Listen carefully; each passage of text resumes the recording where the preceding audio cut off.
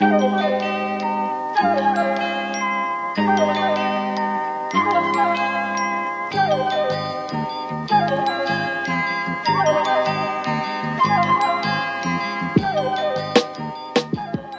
and welcome to this podcast, TF, that one you're listening to at this very moment. At this juncture. This very juncture. Unless you've paused it now, in which case you will just have been listening to it recently. Yeah. However, if you're still with us, you are listening to it now indeed. Well, if they're listening to this, they are still with us. It is me, Riley, here in studio with Milo, and also we have Allison Hussein. Hi. Hi from Obama's 60th birthday party. We're having a great time. Remembering his only scandal, the tan suit. Hussein is turning Obama's 60th birthday party technically into a masjid. That's right. That's right. No one can stop him. I think you'll find it already was a masjid. What do you think the funding's for? Barack Hussein Kazvani Obama. That's right. We have Alice, we have Barack Hussein Kazvani Obama, and joining us today, we are very pleased to have Alex Press of Jacobin and also of the Primer podcast about Amazon. Alex, how's it going? Great. Thanks so much for having me. Oh, it is a pleasure to have you here talking about the various blights that different councils and companies are inflicting on London, on the streetscape of London. Awesome. We talked about the we talked about the Mound just last week, and also just in the now, green room where we all are before we record this. Yeah, that's right. That's right. The big green room where the Joker lives. Yeah. However, I have to. I assume there is some kind of great happening must be upon us. I imagine some ley line has been activated. Something has happened in the sky. It is a time of monsters because You could say there's a specter. the orb has arisen on the same horizontal line as the Mound. Notably not the Saudi Arabian Trump orb. A second orb has struck the Trash Future podcast. Yeah. And this orb is much bigger. This orb is much less like the Trump orb and much more like the carousel orb from Logan's Run. Yes. It's a giant orb that they're putting into Stratford, and it will it is to be as tall as Big Ben. Stratford is getting orbed, whether it wants it or not. Yeah. Getting my dick orbed. And, we asked Michael York for a quote about this, and he said, "You don't have to die. You can live." Yeah, he did say you don't have to build an orb. Yeah. So basically, it is going to have 36 million LEDs. It's going to be, and it's going to just like my asshole, glow bright red half the time, just like my asshole. And we'll have. I know what you're going to do in the next one. It's going to be then playing ads half the time. Oh no, my asshole doesn't do that. Yeah, well, if you it subscribe. Annoys people. Yeah. If you pay Wait. $1 a month, you get ad free. We are giving Stratford an RGB backlit gamer keyboard. So the ads That's will right. display like on the surface of the orb. Yes, on the outside of the Okay. orb. Then they're going to be all fucked for my up because they're bussy. going to be like orb deformed. Like you're going to look at like a car ad or something, and the car's going to look fucked up because it's not on a flat surface; it's on an orb. Yeah, well, you're talking about it. You wouldn't drive on an orb. The first time I heard about the orb, the first thought I was thinking was, by the time this orb is done, the Queen will probably be dead, right? Oh yes, she will be entombed in the orb. So yes, so the orb will have to like memorialize the Queen somehow, and The like Queen Elizabeth II memorial orb. That's right, where like they just project like a really distorted version of her face to make her look like a cartoon character. A memorial orb. That's right. Yeah. Well, there's no way. Also, that the Queen, there's no high resolution picture. There's not a picture of the Queen right now that is high resolution enough to display on the giant orb without looking very pixelated. They should actually have the orb should be a 3D image of the Queen's head, so that she looks like the inflatable autopilot from Airplane. So. Just a little more on the orb, because just a little clearly bit more on this orb that we've all been talking a little bit more on about. this orb that's appeared, or the orb hasn't yet appeared. It's not like the Mound, which has appeared. The orb has merely been, I believe, conjectured. It is in the planning process. It looks like it will go ahead. There's a great quote in this Guardian article you just sent me about the orb, where one of the residents who's going to be near the orb said, "Nobody expects a gigantic ball of light to arrive on their." That is true. I can't. All I can say is that's your own fault. If you don't like it, there's the door. Very few people interestingly anticipates a gigantic orb. Maybe you should. Yeah. Maybe you should. That's what I'm saying. I expect that on my doorstep every day. And you're continually disappointed. Right. If you're going to live in London, you have to expect some stupid, monstrous bullshit covered in ads is going to appear on your front door, and it will be illegal for you to do anything about it. This orb has to be filled with balls. Well, make it a play pit. So basically, here's what's actually going in the orb, because there's an inside, much like the mound, there's an inside to the orb. Yeah, the pee is stored in the orb. It is going to be it's owned by Madison Square Garden, oddly enough. So thank you to New York for the orb. We're very excited to have our own Madison Square Sphere Garden. Madison Sphere Garden. It's recompense for vessel, right? Because an English guy did vessel, so in return, the Americans have to give us an orb. This is like a cultural exchange. Yeah. Beautiful. Yeah. This is what these two great cities, but centuries of connection between them, have decided that their main thing is sort of twee bullshit. And they're just sort of exchanging it back and forth. Now I can imagine some dads at a barbecue in like 2040 having a conversation like, how'd you get here then? Yeah, M11 and left at the orb. Yeah. So basically it is a venue that's designed for, quote, next generation immersive experiences featuring an infrasound haptic system of vibrating floors. An infra what? Infrasound haptic system. Like they had on phones for about 6 minutes until everyone realized it was shit and turned it off. The feeling that it pushes back. They're trying to capture the energy of when the Millennium Dome was when it was the Millennium Dome. Yeah, should have been an orb. That's right. So, so in 10 years' time, it's just going to be this weird illuminating orb, and when you go inside, there'll be like various mid-tier chain pizza restaurants. Mm-hmm. All that is solid dissolves into ZZs. That's right. All that is solid dissolves into orb. Yeah. But Cyborg Prince Andrew will be saying that he can't have been at the Cyborg Nonsing venue because actually he was having a one of those futurist style pizzas with nuts and bolts on it at the Pizza Express. Is the a Cyborg Nonsing orgy an orgy in which the cyborgs are nonces or in which cyborgs are nonced? No, they're recently built. The thing is, like the orb. I mean, it's weird, right? Because the orb is something that you would expect in sort of in a kind of cyberpunk story, right? It seems like it's sort of from Neuromancer, that there would be a big, constantly glowing orb covered in ads. But in Neuromancer, the ads would be for something like, I don't know, a katana that digitally interfaces with you or whatever. That's the kind of thing that would be. Kind of shit that you would just buy. Yeah, but the problem is we live in cringe cyberpunk, basically. Oh, fuck. Where it's advertising, instead of advertising a neural interface katana, our giant glowing orb advertises the ball pit bar. Yeah, we are all fuck, is it Ryan Reynolds in Blade Runner where he just has the pink light projected on him, but what's being advertised to us is like a slightly higher rate of car insurance. Whatever, they're all the same Ryan. There's only one Ryan. Go compare at the giant orb. So a little more on the orb.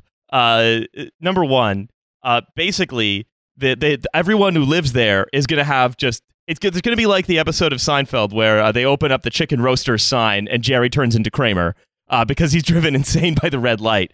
Everyone's going to have red light beamed into their house who lives around there 24 hours a day, and all of the housing that's around there tends to be the quote-unquote affordable housing. Yeah, it's going to be like being on a submarine. So if you've paid for the expensive housing, then you don't have to... Your chances are you don't face the orb. All the cheap housing faces the orb and is never going to be dark in there, Dehumanize yourself and face to orb. Yeah, because your windows aren't ad-free if you live in the poor area. Yeah, who needs influencer room lights when you have a big orb that will constantly give you nice illuminated rooms for your YouTube videos?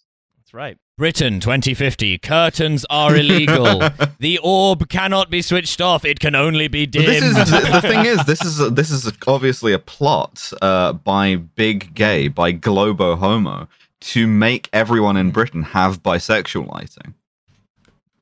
Yeah. So they said, Homo globalist. it says, we suggested it wasn't an appropriate development for a residential area, said one of the affected residents. Or for any area. But the representative just said, if you don't like noise and crowds, you shouldn't have there's a moved to door. Stratford. Simple as. As though people aren't constantly moved around either by councils or by the madness of the property market anyway. There's a just dumped by the qualitative orb. difference here between noise and crowds and omnipresent orb of light, I feel. That's a beautiful British statement that we suggested that this wasn't appropriate. We raised our hand.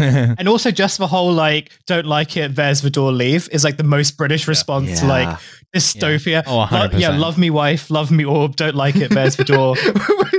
Don't like it, there's the orb. Love me orb, love me orb, love me orb, don't like it, there's the orb. Alice says orb madness. That's right, yeah. But orb Baz. I just follow the orb. In fairness, an orb is kind of a big bald head. You tried to what I was hire gonna a say is, plumber, and his WhatsApp image is a bald guy holding a miniature orb. I caught this orb in the river. Do you want it? I use maggots. Anyway, my point was, it's very funny that like presumably Newham Council are saying like Stratford is a hellscape. Why would you move to our borough if you didn't expect it to be hell? And it's like, you made it hell when you built the Olympic Park. Yeah, Stratford used to be quite nice, I think. Like, I don't know if I'd go that far, but it didn't used to be as fucking cursed as it is now. Interestingly, you should mention the Olympics because the sitting Labour MP for the area, Lynn Brown, wrote an article entitled, quote, "This monstrous glowing orb makes a mockery of," wait for it, "East London's Olympic legacy." You can't make a mockery of East London's Olympic legacy. It's fucking shit. It's one of the worst parts of London. Everything about it. It's like, it makes Shoreditch look authentic. It's so fucking bad. Like, they have a fake axe throwing bar. Like, the real axe throwing bar is bad enough. Why do you have an imitation of it run by, like, fucking Securicore? Like, the entire thing is owned by, like, one guy. And, like, every shop is, like, a fucking Potemkin, like, ooh, the neighborhood grocer. But it's staffed by, like, 800 versions of the same guy. It's the worst fucking part of London. I hate it. It's designed for people on graduate schemes. How do you really feel about Stratford? It's fine. Before we move on to talking about there's no fucking parking either. And another thing. Before we move on to talking about... The rants slowly get more and more boomer until the parking occupies a good 90% of it. Yeah. So... The one more thing about the orb. I love talking about the orb in the mound. Going back to the orb. Some credit to the Labour MP for A, opposing the monstrous glowing orb, and B, coining the phrase monstrous glowing orb, which I will be thinking of for the rest of my life. I, for one, welcome the monstrous glowing orb. Developing a lasting positive legacy for the Olympic site was a job entrusted to the London Legacy Development Corporation. It failed. With the promise that local people really would benefit from the impact of the games. Well, they never do. The Olympics kills cities. This is known. Like, it's very good reasons to not want the Olympics in your town. So, for the most part, opportunities that have been created remained out of reach for most local people. Rents and living costs have risen rapidly in the area, but they have not been matched by wage increases or accessible new jobs, let alone enough affordable and social housing. But there is like a helter-skelter now, and there is like an orb, I guess. Oh. A helter-skelter designed by fucking Anish Kapoor? Yep, but hey, we got the orb, though. Yeah. We got the orb. You can go on a cableway from nowhere to also nowhere and see nothing. This is such a fucking dumb city. It's so bad. Alex, final thoughts on the orb. Final thoughts on the orb. I think it seems like a great idea. In New York City, we have Times Square, and people love it. People love the lights. Everyone wants to live in Times Square. Yang does. People are. Right. If there's one thing I know about people, it's that we are generally enticed by like beguiling lights, and I think we should. Yeah, we're moths. We should do more stuff to appeal to our moth brains. Look, I went to Times Square when I went to for the first time when I went to New York. Were you beguiled? I was not as horrified as I expected to be. Like, yes, it was kind of a tourist hellscape. I can imagine that if you live there, it's a place that you'd want to avoid. But if you're someone it's not difficult to pass through. I think the orb is worse because like Stratford is already a really fucking difficult place to drive around, to walk around. Like if you live like if you live in Stratford, I went to go visit a friend of mine who used to live in Stratford, and it took ages to like find his apartment, not because it was far away from the station, but because you had to go all the way around the Westfield shopping center and then some to get to like where people live. And the orb is just going to make this even like worse and stranger. So bad. You're going to be able to navigate via the orb. Nothing about the way that Stratford is designed makes any sense. There's nowhere that you can stop outside of the train station. We're doing traffic chat on the podcast. That's right, we are. We're doing it. I went on a date with a girl who was like, "Can you drop me at Stratford's train station afterwards?" And I was like, "I have to say yes, but also like I'm silently panicking about how that's going to work." And I basically had to push her out of the car. I was like, "This is all we could do." I was like, "I'm going to go as slow as I can." Just tuck and roll. Having talked about the orb, and also having done the necessary amount of traffic talk, I'd like to bring us on to our startup. We're in the TF helicopter. Trash Future presents Traffic and Weather together. Eye in the sky, Milo Edwards.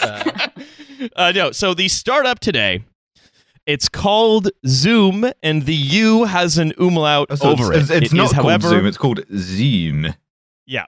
Oh, it's a nightclub that Riley would go to. It's got like, what's the accent that's just the straight line? The umlaut's the two dots. It's got that one. It's Get it in Latin. It's with the straight line over top of it.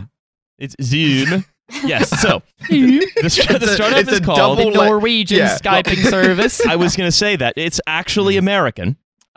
So Alex, a startup called Zoom.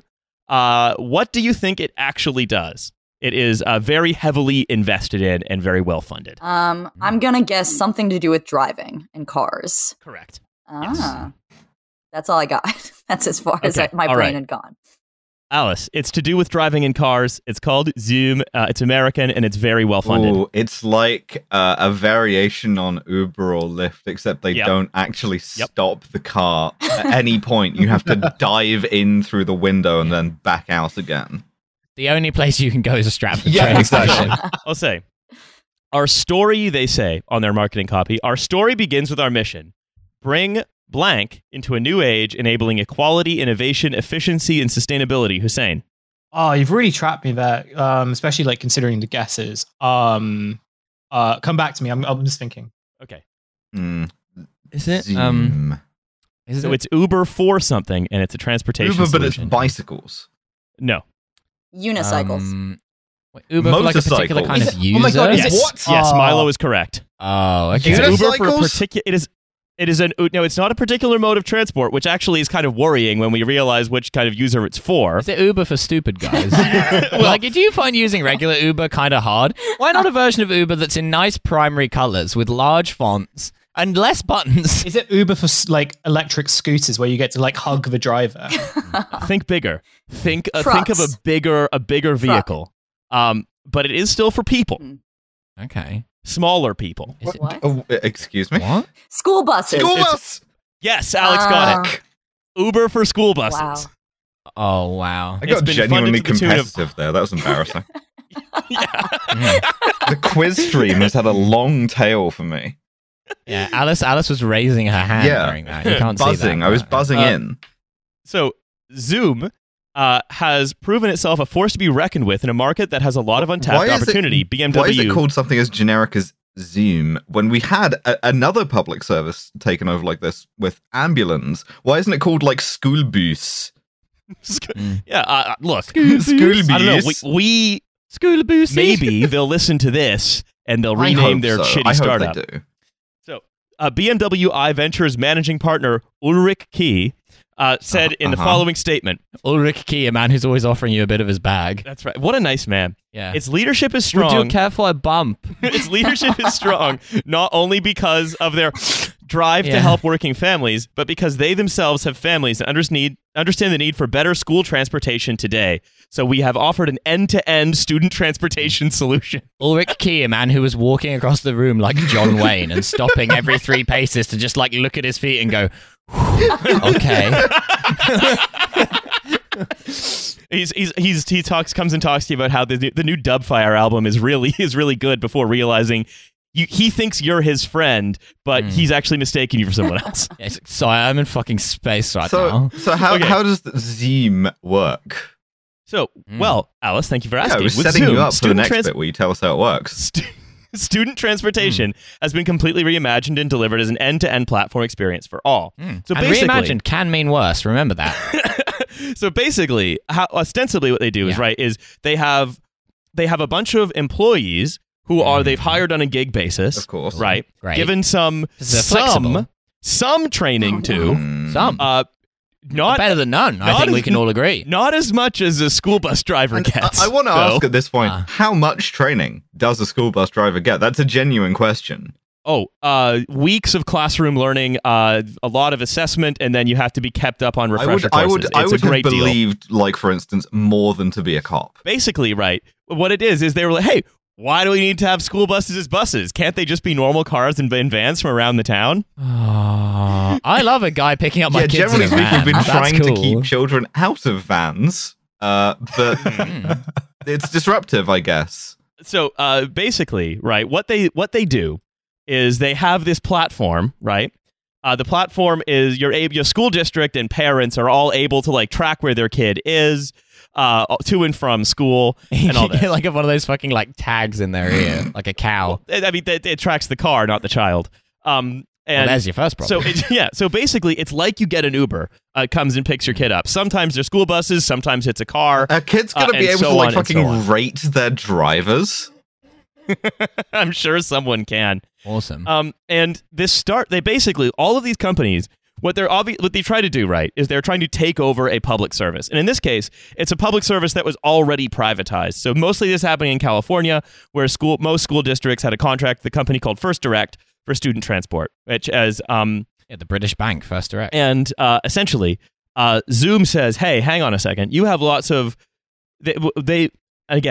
First Direct, private company, but things like heavily regulated, heavily unionized, things of that nature. Zoom comes in as the thin end of the wedge and says, hey, we've noticed that First Direct is not able to, say, transport students with special needs. They're not able to make unpopular routes, so like out to farms or whatever. So why don't we just take over the special stuff you can't do? You have a profit motive in your school bus, and the solution is to allow us to do more profit motive to it. Yeah. What if we had a profit motive with a tablet computer? Yeah. Basically. Yeah. Zoom basically started by taking over responsibility for transporting special needs students in Oakland after schools sort of started reopening. Oakland then Zoom doesn't sound predatory at all. Cut the number of school buses by 29%. Some kind of like doctrine is happening here. Instead, relying on a mix of, quote, buses, vans, and cars for efficiency. So you just put your kid in whatever shows up. Drivers get real-time routes updates on the Zoom app, plus personalized information every student's needs, and the ability to report and resolve issues any time. Parents and school officials also get real-time visibility of the student status on a dashboard. So it's like, hey, we've got this sort of... There's no one bus route anymore. There's like a fluid web of cars that are kind of just driving around the city libertarianly, picking up kids and dropping them off at schools. Oh, no, don't say libertarianly. This is like the Domino's pizza tracker. Like, you can watch your kid get delivered. Yeah. Your kid is getting quality controlled by like Baz the Expediter. Why is my kid on bake?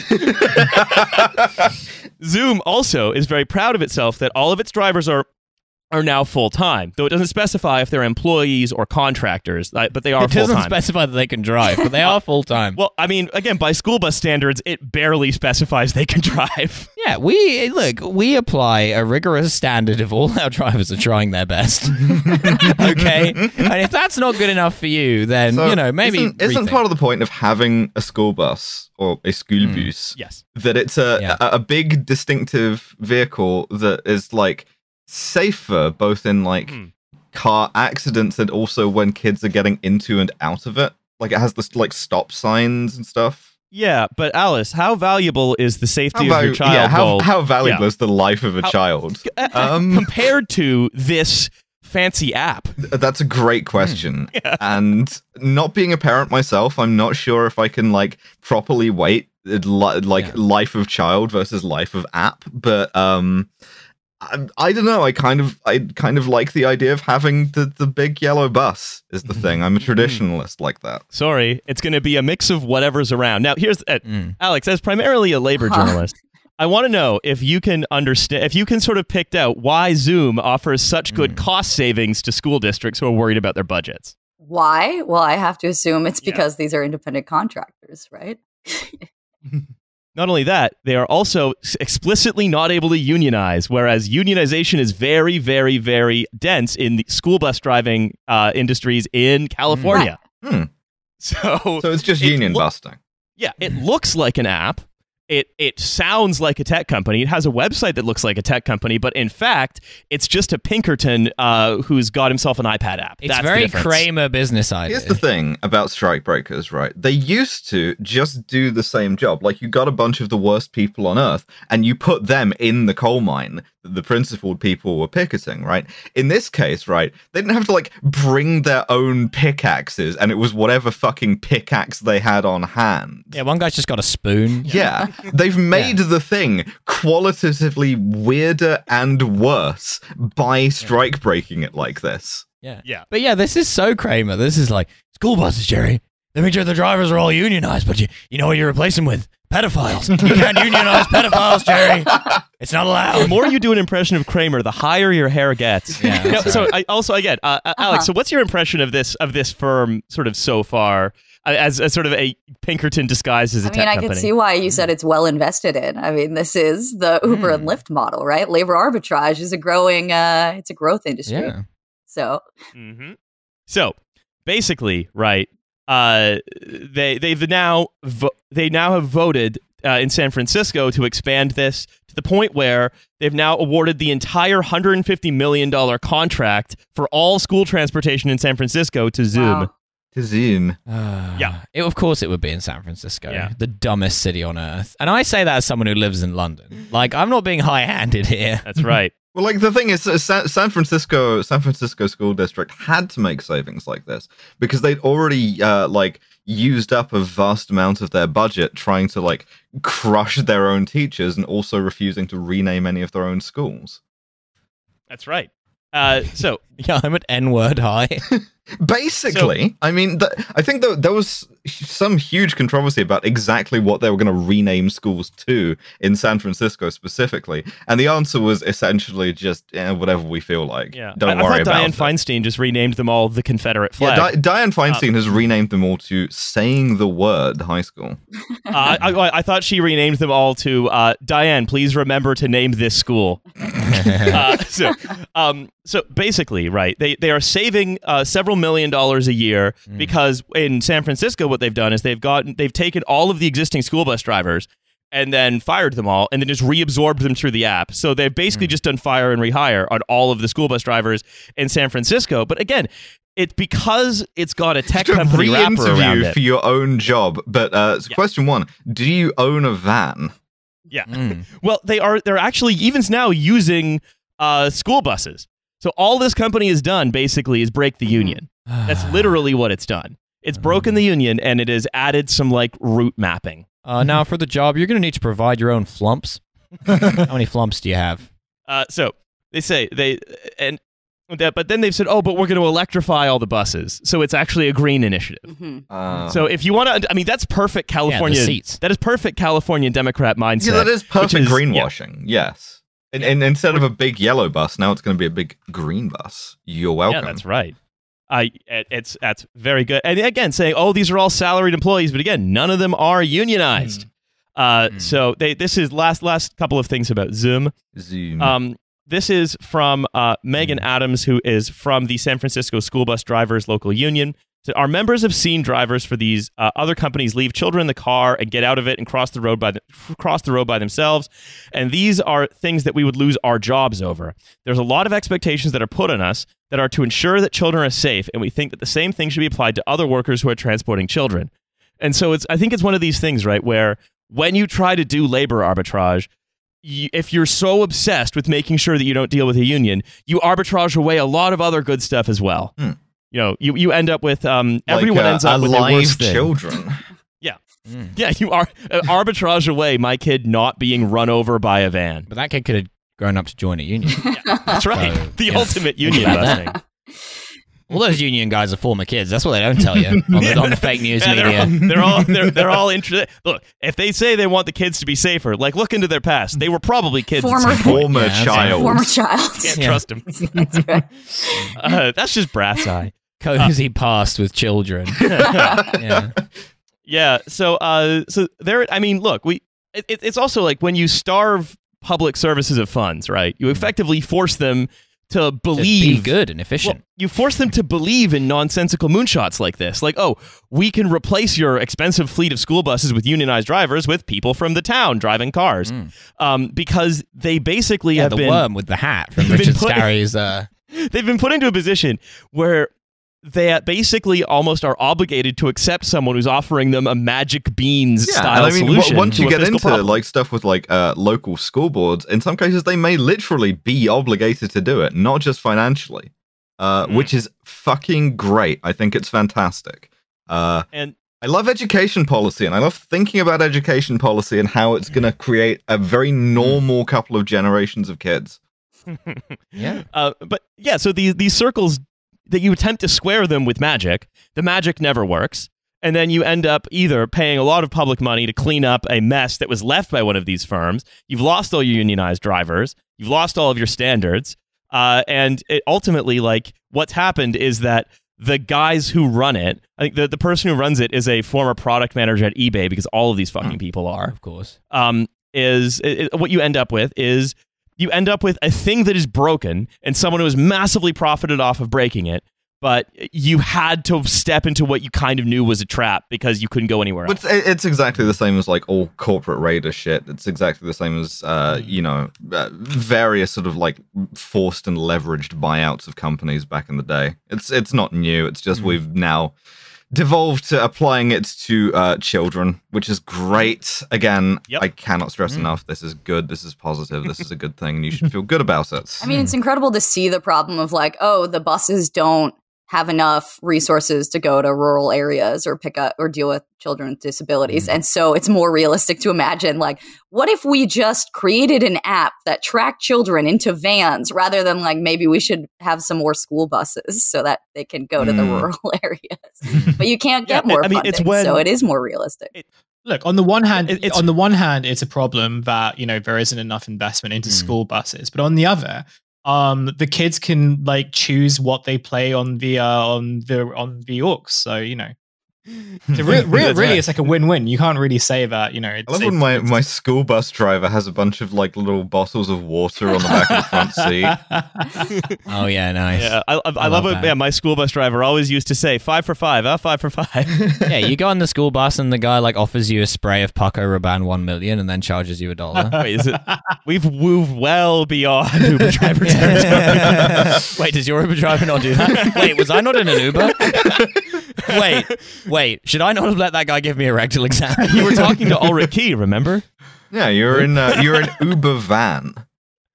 So, I mean, like it's also something like where we've decided that sort of actually solving the problem by solving it is sort of a political third rail. It means that you have to do a bunch of shit that won't work, and that's very easy for people to scam you, to just run obvious grifts on you. Yep. And very easy to bust unions because you're like, well, look, this union says they want to do all of this stuff that will work, and we're committed to magical bullshit.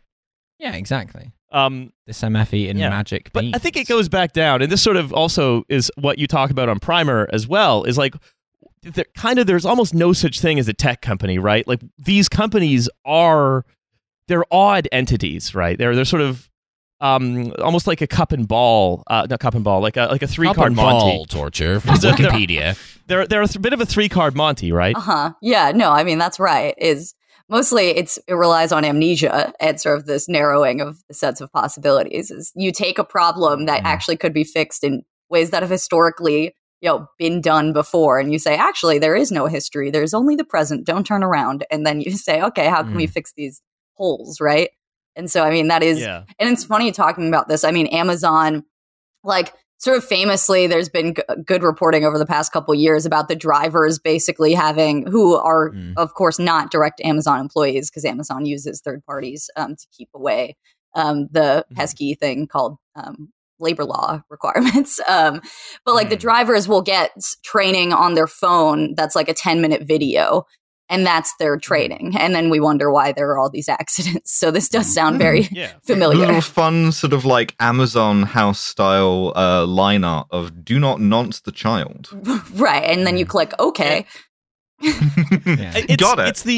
It's what you can call, right, the sort of ongoing Potemkinification of more or less everything. That's just a difficult word. Yeah, that's not going to catch on too hard. You don't want to coin that in an audio medium. I'll tell you that. I'm not coining. No one's coining here. But if you think like, who's coining? This isn't really training. It's something that sort of looks like training if you're sort of not looking at it very closely. It's trainish.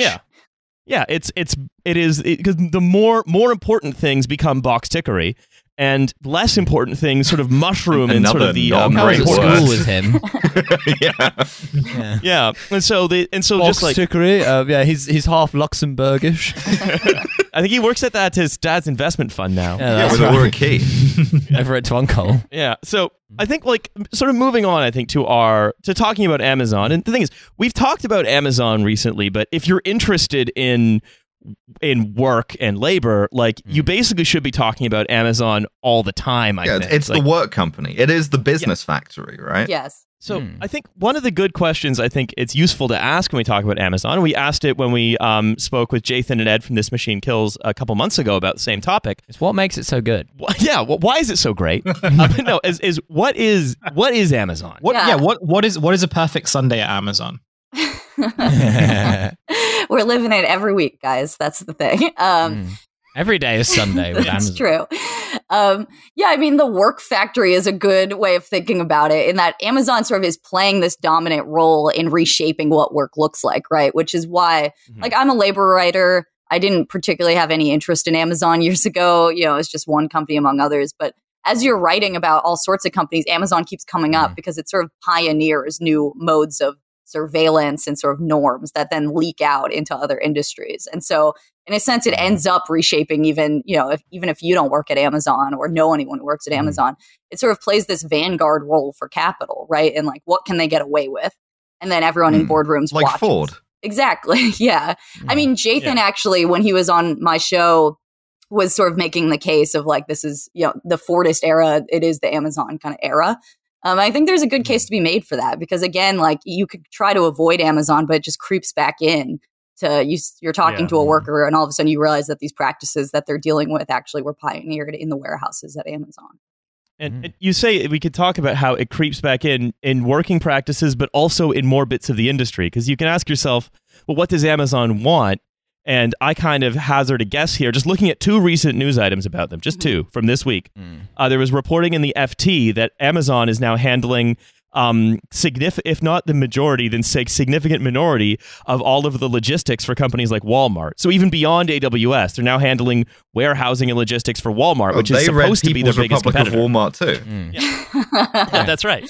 And so even in their shareholders letter, or in their not the shareholders letter, in their annual report, where they try to basically avoid being looked at as a monopoly, they say, oh, we're being competed with by Walmart, but they're providing core services to all of their competitors. And the second news item that I saw this week, they're in the spirit of friendly competition. They're good sportsmen over at Amazon. It's like when a runner helps another runner up. Yeah, exactly. But also, they are trying to purchase everyone's palm prints for $10. Man, that's a king's ransom. Okay, where do I sign? $10 for this stupid palm print that I never use? I'm sorry, $10 American? Yeah, $10 American dollars. It's like £7. Yeah. Banana, first of all. But that's so that you can use your palm print to enter and pay in Amazon physical stores. Oh, I won't be paying. They're paying me. With that, I'm living off of the return on that for the rest of my life. You invest that $10, you're set. So, but and when I say what do they want, it's if I'm to guess, I would say what do they want? It's everything. Yeah, the whole thing. They want 100%. Yes, they want all of it. It's beautiful. It's really self-actualization. They're not choosing. I mean, what they want, the two things you're talking about are being the middleman, right? I mean, that is the most profitable thing. The idea you sell the coal miners the shovels, right? And that's what Amazon is trying to do all the time. It wants to be infrastructured. It wants to mediate every activity in your life. And so when people sort of look at the disparate markets that Amazon's trying to get into, whether it's like healthcare or, this palm print and things like that, whether it's the facial recognition technology, it's just about like, how many markets can we get to? Where can we go? And then we're going to run out of space, and don't worry, we're already going to other planets. They're trying to become the evil corporation from a 90s video game. Right, exactly. Yeah, the one corporation that runs everything. Yeah, Shinra. Better life awaits you on the off-world colonies.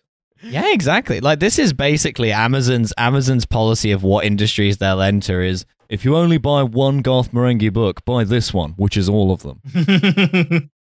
And so I wanted to I want to think like what it is and what it's doing, but also sort of where the movement is around Amazon. You're doing you're seeing like a state, but the state is Amazon. Yeah, effectively. Soviet Union, but shit expensive, baby. What are they doing sort of physically? Where are they pushing physically?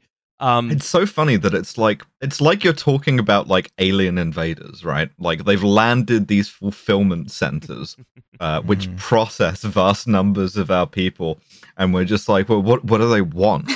I mean, that's kind of fitting, because something that's incredibly funny about Jeff Bezos, there are many things, but that cowboy hat.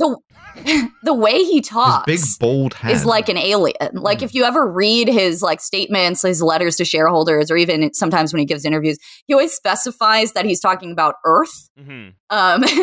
We want to be Earth's best employer. We want to be Earth's best company, which is meant to sort of signal his extraterrestrial interests or whatever, but in fact just makes him sound fully like an alien who has just landed on Earth. To think that like John Titor guy was onto something. But I want to start like number one. I think the most important labor story around Amazon right now, I think, is that for $10 you can get an Alexa linked soap dispenser that will play a little song while you wash your hands. That's true. You actually can do that. No, I think it's that. Can I choose the little song? I think it's that. Yeah, it's Johannes Vonk. It's that the where the union election or the vote to unionize in the Bessemer warehouse. Looks like it will probably be rerun, which is insane because usually, as I understand it, wasn't even close. The National Labor Relations Board exists kind of as does not exist to facilitate unions starting, let's say. Right. Well, nothing in the United States facilitates that. That's codified into law.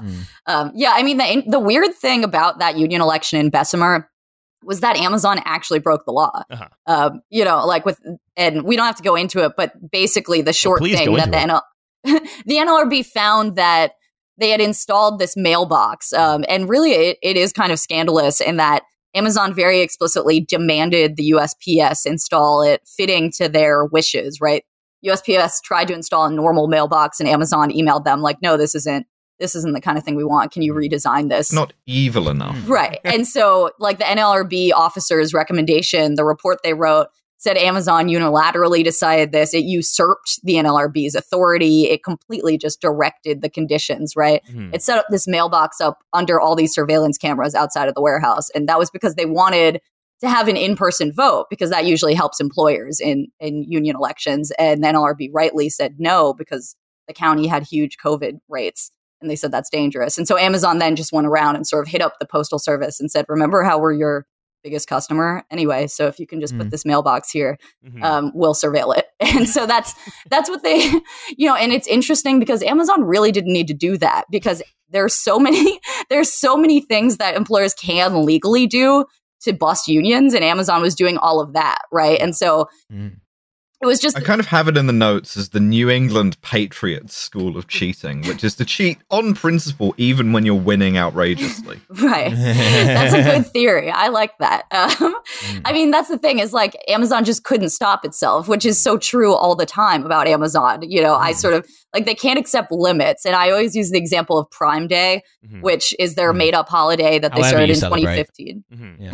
Exactly. Yes. We all celebrate differently. But it's one day. It's in the name that it's a day. And yet by 2 years later, by 2017, it was 30 hours and now it's 48 hours. And so it's like Amazon just can't, it's the kid that can't stop going back to the cookie jar. And so that's what they did with the mailbox. They're like, we know we're going to win, but let's just make sure that that's going to happen. Every fourth year is a prime year. Yeah. Well, it's so interesting. I think it's interesting because it's like, it is almost sort of capital doing what it's always tried to do ever since the completion of the spinning Jenny, which is just that. Should never have finished that fucking Jenny. Yeah, I'm going to go back in time. I'm going to break the Jenny. That'll fix it. But which is that sort of relentless pushing and growth and just on a matter of principle to never stop. It's like if we're going to further with metaphors, I think you can talk. It's Tetsuo in the last 20 minutes of Akira. Just this giant, disgusting monster that just can't stop sprouting new limbs, basically. Mm-hmm. Yeah, I mean, this is sort of why Amazon is useful for someone who's like a dogmatic Marxist like myself. So I'm like, see, it's doing exactly what we said it was going to do. It really is. Like other companies get tempered by various, whether it's like legal constraints or worker power or just like a lack of confidence. But Bezos is very clear. I mean, the cowboy hat, he always says he wants cowboys. That's what he tells his executives. He says like, go forth and prosper and, break any... Classic cowboy saying. Okay, well... So, I mean, but now that the union is sort of the union election is, again, it's not guaranteed to be rerun. It looks like it's probably going to be. Amazon's going to challenge it up and down, the courts and so on. But apparently there are more sort of solidarity drives being run at the same time. Most importantly is the one union that I think right now can actually threaten a lot of what Amazon does, which is America's only union. The coolest union in America. We can thank them for JFK, Las Vegas, and long lunches. When you say thank them for JFK, do you mean on the way in or out? Whichever. No, it's the Teamsters.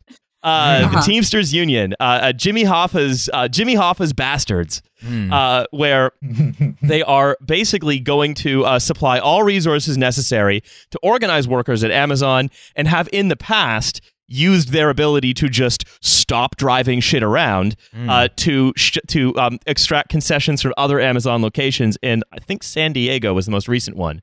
So it's I'm allowing myself to be quietly hopeful. Nice shit you've got here. It'd be a shame if someone would have stopped driving it around. I don't know. Wait, what's children you've got here? It would be a shame if. What's your view on the Teamsters getting involved? Yeah, I mean, I love this that like Amazon is a tech company and presents itself as like this innovative thing, and the Teamsters are here to remind you that like actually if the guy in the truck just doesn't drive the truck, like the whole thing doesn't work anymore. And everyone's like, oh, right, there is a material economy going on here. I mean, it's great news in that like people in the warehouses for years were sort of resentful of unions for not being willing to take on Amazon because unions, I think totally understandably were like, we could never win this fight. Yeah. And so the Teamsters finally are jumping into it. And like the devil's in the details as far as what that actually looks like. The Teamsters have a mixed history about democracy, for instance, among workers. And so, but, I've spoken to people who are sort of like rank and file militant Teamsters who, have no particular love for their leadership, but are going through the trainings and they seem very hopeful. They're taking it seriously. They are giving resources. We are being moved, to organize Amazon workers in a way that seems long-term and thoughtful. And so in that sense, like Teamsters represent people in the industry and they also see it as an existential threat to their own membership. Like they represent Which it is, because Amazon, as you say, having the realization that there's a guy in a truck who can stop working is the greatest possible impetus for a guyless truck. Oh, no. Right. Yeah. That's true. Or just like if they can try to break that union, then all of a sudden they're trying to make their local delivery. Oh, they have made their local deliveries like these independent contractors and stuff. I'm sure they'd love to do that with the Teamsters as well. I think the point is, that the teams, perhaps they've realized this is going to come for us at some point. And at some point we won't be able to resist it. Because I mean, if you want to talk about Amazon coming for you, there's almost, and I think, again, you've talked about this on Primer, there's sort of no better way to think about it than Amazon coming for your town, right? Which happens all the time. Right. And I would just add that it's already coming for the Teamsters in that, UPS is the largest private contract in the country right now. I forget the numbers, but it's hundreds of thousands of people are covered under that contract, which is Teamster. They're Teamster represented.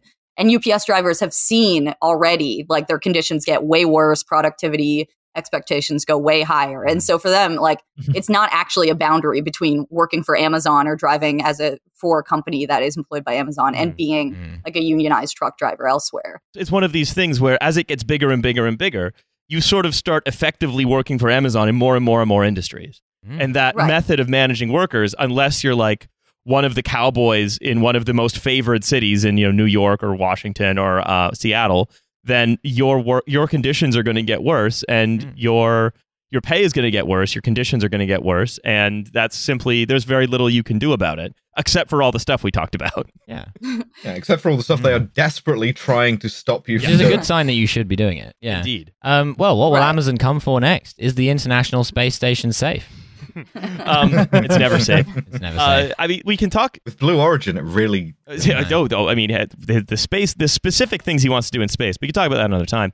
But we've talked thing we didn't want to happen. We've talked about Amazon. What essentially is trying to do is turn the world into a big factory in which it has divided the labor geographically, right? So it tries to turn the U.S. into a big factory with divisions of labor between warehouse towns, data center towns, the HQ centers. And it is essentially, like we said earlier, seeing like a state. And it's not just seeing like a state in terms of having state-like ambitions. It also wants to provide the services that a state usually provides the way it likes to provide them. So this is from an article that you've written in Jacobin, Alex, about Amazon going into a school in California's Inland Empire. K-John High School, public school in San Bernardino. Alex, I really hope you've read this article that you wrote, because you're really going to be tested on it now. I'm really glad I was given a heads up that this was my own writing, because it's totally possible. I've been like, wow, yes, that's so true. Wow, this bitch knows what she's talking about. Yeah. She should get a promotion, in my opinion. She should be head Jacobin. So, and this is basically, the public high school in San Bernardino, most of the kids have family members who are employed at Amazon, and they can take classes at the Amazon Logistics and Business Management Pathways career track. This is, you're quoting this in the article. A dozen students sit clustered at work tables inside a classroom, which was designed to emulate the inside of an Amazon facility at a public school. On one's wall, Amazon's logo grinned across a yellow and green banner with the words "Customer Obsession" and "Deliver Results." On a whiteboard, a teacher had written the words "Logistics Final Project," and the lesson of the day was Amazon's, quote, leadership principles. Each teenager wore a company golf shirt emblazoned with the Amazon logo. Je veux devenir le Joker. This is so cool. Yeah, it's great. I would love to send my kid on the weird in the weird van to go to school and learn how to be an Amazon customer service person. Right. I mean, this is the thing. Is like, I think a lot of people think this is the future, this dystopian future, but it's already happening. And in fact, Bezos is like a big sci-fi fan. He thinks this rocks. He thinks this is utopia.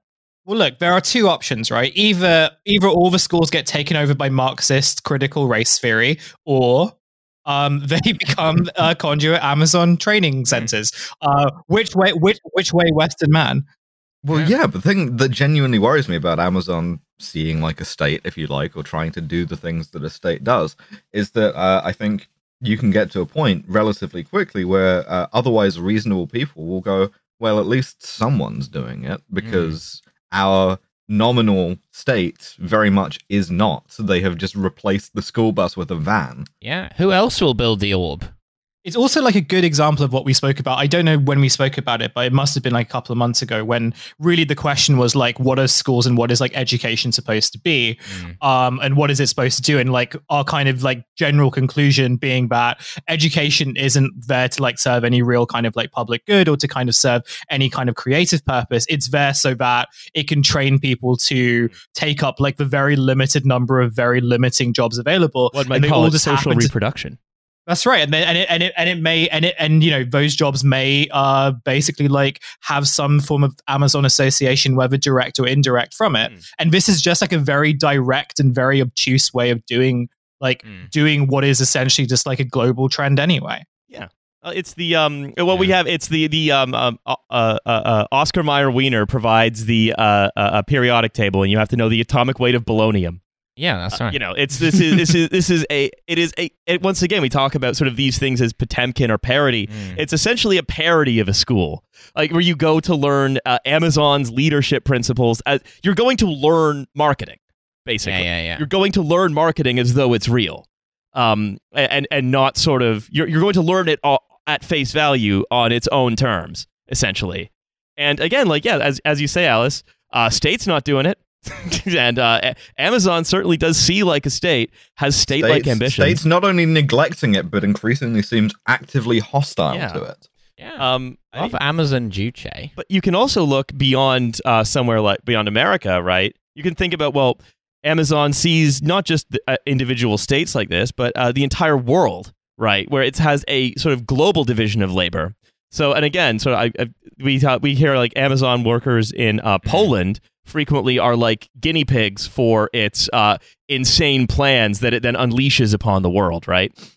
Yeah, which is a thing that no one has ever tried before, is using Poland as a test bed for your global empire. No, absolutely not. No one's ever done any fucked up experiments in Poland, as far as I know.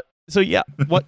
And for the same reasons, that it's centrally located, it has good transport links, and it's poor enough to kick around. Like, that's basically all there is to it. Right. I mean, so you're referencing, like, I did a recent episode where I interviewed workers in Poland at Amazon warehouse who have been there for a long time. One of them had gotten the job when they opened the first warehouse in Poland in 2014. And yeah, I mean, they're very clear about, and Amazon was pretty clear at the time too, that there was an uptick in militancy among Amazon's German warehouse workers who, are well organized and were starting to go on strike. Mm-hmm. And so Amazon said, okay, like, we'll go to Poland, which is nearby, and we'll just service German customers through our Polish warehouses so we can reroute these goods across, so we can avoid the workers having any leverage. And the Polish workers are like, we have lower unionization rates here. We have lower I love the wages. EU. It's so fucking progressive is the thing. Right. And so they're kicked around. I mean, in the interview, they talk about how they basically sort garbage, like discarded and returned goods are sent to Poland. And the workers are just incredibly, I mean, even for Amazon workers who all report feeling dehumanized, they're like, we're being treated as a social dumping ground by Amazon. And it's very useful and profitable for them. Yeah. It's why I think you can think it doesn't even see like a state. It sees like an empire, really. Right. Yeah. I mean, to go back to the United States, Amazon's interactions with the state, I think, are really like illustrative about how things work, right? So I guess the episode this week for the show was an interview with Alec McGillis, who wrote a book, Fulfillment.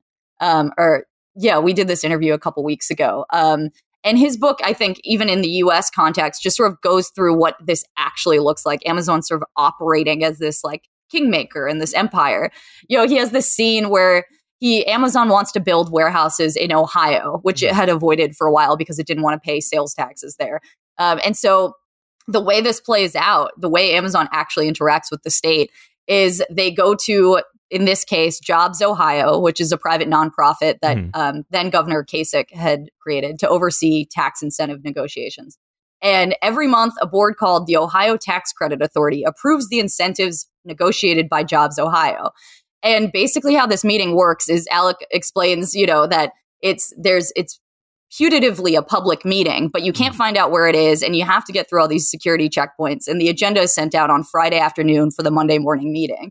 And then you finally get to the meeting. They're doing fucking Russian voucher privatization shit. Oh, you want to come to the Amazon tax credit meeting? Oh, well, try getting around this burning wall of tires we've put up. And also we've bombed the local airport. I mean, that's literally pretty much what it is, right? So he explains that the people get in front of the board and they explain the proposal, right? And there's the comical recusals because they've all worked for Amazon before. So some of the people on the board have to sit out because they are actually direct employees of Amazon or previously were. And the company, Amazon, had said it would give 2,000 full-time jobs. In exchange, it wants $17 million tax credit plus I think $2 million cash grant. And the board, has a 15-minute conversation about it. Then they approve it 4-0, right? And it takes less than the time it takes to eat lunch. Yeah. And that is how the economy works. People make up all these complications, but it's actually just some guys in this room in Ohio being like, how much money should we give Jeff Bezos? And they're like, well, he's my direct employer, but I say $20 million. Yeah. Oh, yeah. Well, I say $25 million. Yeah. Right. It's the Atlantic City Gambling Board, circa like 1973. It's also right. Like, I think you can think about, like, we say on this podcast all the time. But what is a tech company? What is a tech company? What does it do? It's a company that says it's a company that goes on the computer. But it's really what it actually is. In reality, what a tech company is it is a big app that conceals these kinds of sort of rigged meetings, that conceals this sort of just union busting. It's the same thing that's been happening in like the whole time. So what you're saying is that the mafia is a tech company, more or less. Yeah. This tech company of ours. Tone, they got this thing called cryptocurrency now. Yeah. So you're supposed to be pushing Dogecoin. also like they a company like this has a social license to operate, right? And it's because they always present themselves as inventing the future, you know. And what I found very interesting is there was never the future before these guys started inventing it. No. What I see very interesting about this time now as well is just like all of the rideshare companies that, like, you know, destroyed the taxi industry, like promised they were or Tesla promised they were going to do full self-driving cars. Like any minute now, guys, it's by this afternoon probably, maybe check tomorrow.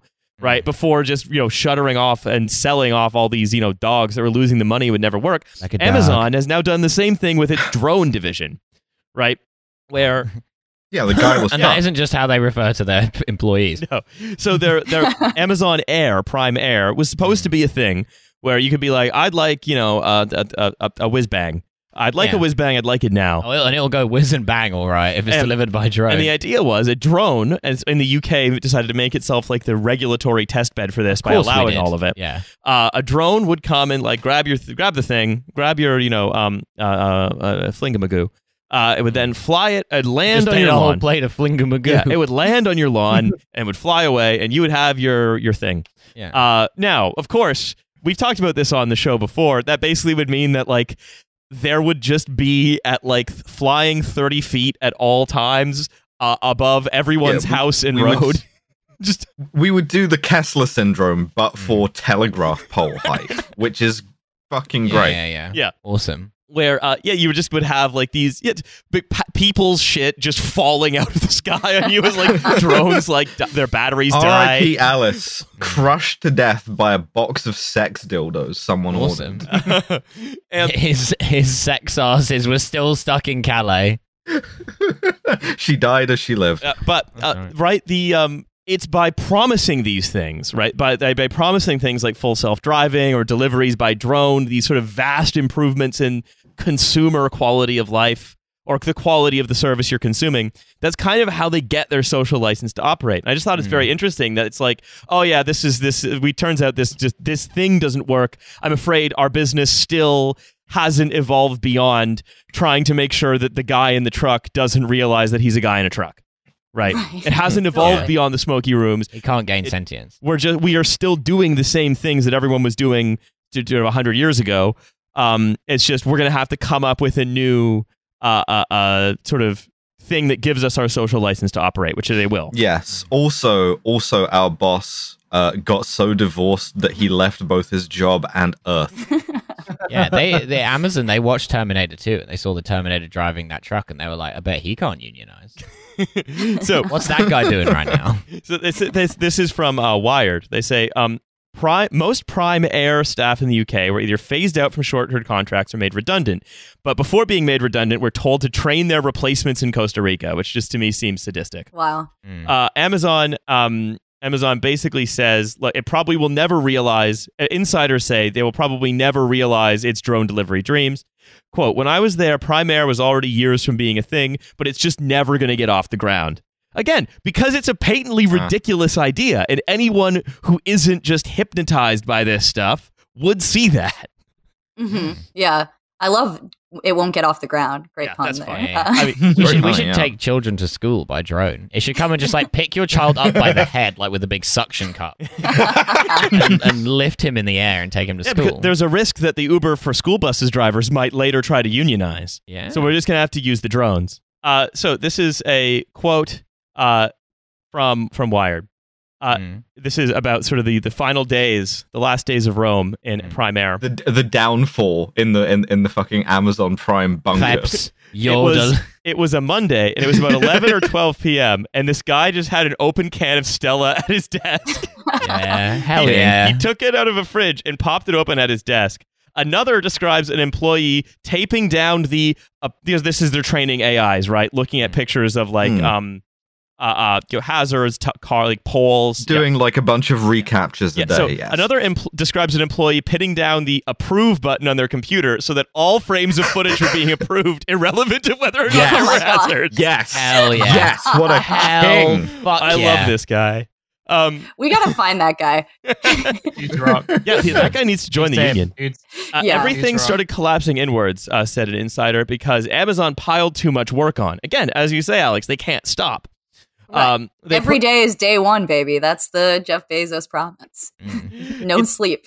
Soon, every day is day zero. It was just one gigantic oversell. Every day is year zero. Year zero of the Amazon calendar. Yeah. And they put people in charge who didn't know anything about the project, and they just kept on overselling it.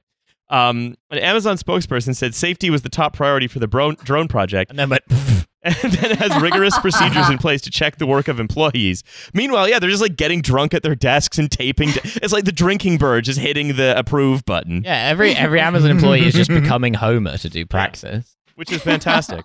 But so like this is a company whose promise of a sort of technology is, as you can see from the drone story, you might say false, scant, a lie, etc. That it is just a guy in a truck, really, and it's that Jeff Bezos has managed to take control of the guy in the truck and live in this sort of live as this sort of invisible emperor, basically. Astral projecting into the guy in the truck. But there's one more thing I want to talk about before we end here, which is and again, the Teamsters are kind of back here. But there's a bill being put forward by California Assemblywoman Lorena Gonzalez, who basically wrote the law that forced companies to classify gig workers as employees that Prop 22 was designed to overturn, and did. And she basically has this law now that is largely going, because like Amazon workers get injured at a much higher rate than other workers in comparable warehouses, largely because of the opaque and harshly enforced productivity quotas that are applied to them. So Gonzalez, what she's doing is she basically says is trying to create a regulation that would ensure that basically put a duty of care on the company to ensure that the quotas don't put workers at a risk of injury. And so this would basically legally sort of snooker Amazon in California by forcing them to set their quotas differently. It's the sort of the state fighting back kind of, right? And I sort of see that as an interesting project. Yeah, I mean, and the bill is about in part, there would be a standard set of what is the highest quota you can have that doesn't actually cause physical and mental distress for a worker. And then you can't go above that, and you can't be disciplined for doing that. It also has details like, anything an employee is doing that makes things safer or to follow standards or say washing their hands during a pandemic can't be counted as time off task, right? Which I think would drive, I'm sure Bezos is driven insane by that, because that was a big part of everything, was that employees during the pandemic were like, I don't have time to wash my hands because time off task is the thing the scanner tells you. And if it goes too high, if you're spending too much time taking a break or going to the bathroom, then you start being disciplined. You start getting yelled at, and then eventually you get fired. And that's, again, where these stories about not having time for bathrooms goes. So the idea that you could be like, well, I needed to take a break because I was being worked too hard, and that can't be counted against you, I think would actually be a huge wrench in Amazon's disciplinary system. Exactly. Yeah. And again, Amazon, part of it relies on obfuscation around its practices. Like people who write about Amazon, it's very hard to get data, right? Like the stuff that we have now about the injury rates only came out a couple years ago from one investigative journalist. Like Amazon hides those numbers and also explicitly lies to people all the time. Like journalists, it just fully lies about numbers, especially in the warehouses. And so this sort of thing would force some level of transparency. Amazon's very slick, as I'm sure they have ideas around how to keep this from being enforced. Certainly, state agencies are always lacking the resources like OSHA to actually go in and investigate different warehouses. But it's good that this is happening. And certainly the Teamsters are a part of pushing that bill. I do have an alternative, and hear me out here. OSHA SWAT team. Perfect. Yeah, let's get. I want a bunch of guys to fucking breach and clear a fulfillment center for health and safety violations. Yeah, give OSHA a battering ram. The only good cops, maybe, would be the OSHA cops. Yeah. It's like them, the guys who stop people from stealing the like nuclear fuel out of power plants. Yeah. And I don't know, like meat inspectors. Are they cops? Meat inspectors. Park rangers. Isn't that a category on Pornhub? Shut the fuck up before I come back there and inspect your mean meat. The forest cops. Yeah, that's right. So then why does this slightly remind me of there was I attended a very small and weird Oxbridge College, and I remember one of the fellows there who was in charge of Anglia Ruskin, and one of the fellows there who was in charge of a lot of like admin stuff. He goes, these freedom of information requests? And I'm like, yeah. He's like, I've never received one that wasn't in some way vexatious. They always want to know things about college disciplinary procedures and things of that nature. He's like, anyway, I realized that if I simply destroyed all the records, I wasn't obligated to show them to anyone. He's like, now, of course I remember what's in all the records, but they can't prove that. I'm not obligated to tell them. Yeah, and he got a job at Amazon, I hear. Yeah. Oh, he was such a nice man. But so I think what you're saying, right, is that because Amazon is unable to stop pushing and prodding and growing and just picking at that scab, like never letting it heal, and in fact making the cut bigger. It's good. This law, if it gets passed, like immediately, again, a bunch of California Democrats are going to rally around, some like. So, California Democrats sound like a euphemism. But they're going to rally around again some kind of like, I don't know, a grassroots group of 9 concerned Amazon employees, and then try to get it overturned, get an exception, get it watered down, and so on, like they did with the last piece of legislation Gonzalez passed, which was overturned with Prop 22. So it's like right, and a key thing again, and this was demonstrated with like the thing about the Ohio board negotiating anything they want, is like Amazon will do what Uber did, which is say like we'll pull out of the state. And even though they won't do that because they need to be near customers, it's their largest market in the United States, but they'll still say that. And then, yes, they'll find some workers that say they like their job and they'll put them up. And because there's no organized labor alternative with the Uber and Lyft drivers, that was what was hard, was people who just don't know any better were like, well, this guy says he's a Lyft driver and he loves not having minimum wage, and nobody else is. I can't find anyone disagreeing. And so, yeah, I think that's what you could expect from this. We spoke to the Omarashi Enthusiasts Club of the Amazon Fulfillment Warehouse, who actually love the disciplinary procedures. And so I think if like sort of almost like by way of wrapping up, right? One of the things that you've sort of talked about and written about is this idea that Amazon can never make a credible threat to leave anywhere because they have to be doing everything everywhere. They can't not.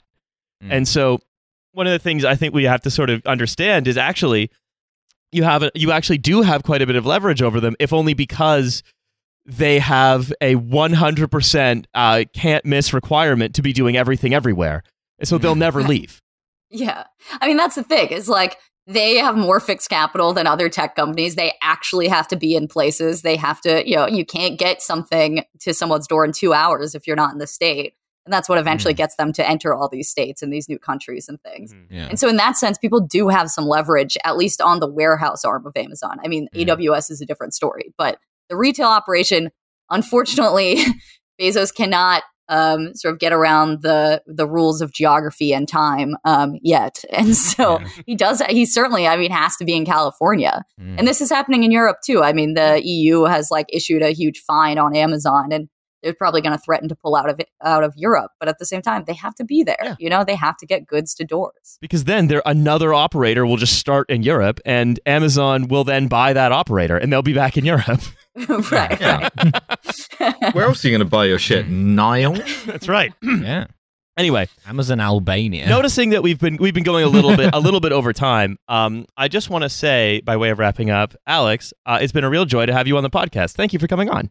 Yeah, thanks for having me on. This was fun. I learned so much about what it's like to live in London with the orb. Yeah, annoying. So good.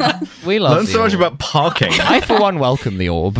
Yes, we're all here in the new we've moved the TF recording studio from the mound to the orb. Yeah. We are inside the orb right now. It's we're crazy. all in the orb. Orb is life. The Right. orb, the greater orb is the whole world. Yeah. I think we're on a big orb. Yeah. Oh, sorry. Oh, I bet you hate that London's on a big orb too if you're so anti-orb. Yeah. So anti-orb, why don't you go live on an asteroid of an irregular shape? Don't like it? There's a cosmos. No, Why don't you go live on a gas giant then? And where can people find Primer? Yeah, so people can find Primer either I have a Patreon and all the episodes are free on there that you could also subscribe. That's on patreon.com/Primer podcast. And also it's part of Jacobin's suite of podcasts. And so if you just search Jacobin Radio on any, wherever people listen to podcasts, I wouldn't know. I don't really listen to podcasts, but Spotify, iTunes, whatever, you can find it on there. Well, a few people you met who's made more podcasts than I've listened to. That is actually probably true of some of us. Oh, it's definitely true of me. Yeah. With all that being said, don't forget we have a Patreon also, but unlike Alex, we have decided to make ours cost money because we need goods and services. That's right. Because we are Dengus. Yeah, Pay money to enter the orb. Yeah, we are all Dengus. It's slightly cheaper to get a Trash Future podcast subscription than to pay the once was cost to go up the mound. They've made the mound free. Oh. Fortunately. So well, they've devalued the mound. yeah, now no one's going to care about the mound. Yeah, no one's interested in the mound. If it's No, they're going to be spending that mound money on us. I've been told that Amazon is going to be acquiring the mound so that it can deliver Prime packages mound. to people on and around the mound. Yeah, rolling them down the can- mound. Yeah, we're going to put like Right. a big trebuchet atop the mound. Yeah, exactly. Just throwing them off the top to various parts Awesome. of London. Yeah, we haven't removed the drone division. What we've done is we have relocated it. Medieval To the Amazon mound. with a trebuchet. Yeah. That's cool. Yeah. I want to see a police horse get killed by a fucking like box of sex dildos fired out of a trebuchet. Awesome. Anyway, I was riding the horse in a perpendicular fashion to the mount, at which point the horse was struck in an equine manner by a flying box of sexual dildo aids. so with all that being said, thank you very much for listening. Thanks again, Alex, for coming on. Don't forget to check out Primer. Don't forget to check out us on Patreon. Don't forget to check out the orb. Yeah, don't forget to check out the orb. See what's going on there. It's outside your window right Yeah. now. Open your curtains. Check out The orb is within you. Well, don't forget, the orb's not there yet. The mound is still there, But it though. will be So soon. you only have a few short months to check out the mound. They may dismantle it sooner because it's a massive boondoggle. What if they build the orb in time and then you'll be able to see the orb from the mount? That's right. What if they build the orb on top of the mound? I think, look, we could get a lot of things going here, but I think Yeah, like a snow globe. that's true. But so again, thanks everyone for being on. Thanks everyone for listening. Thanks everyone for subscribing. See you in a few days on the premium episode. Premium. Yeah, don't like it? There's the orb. Goodbye.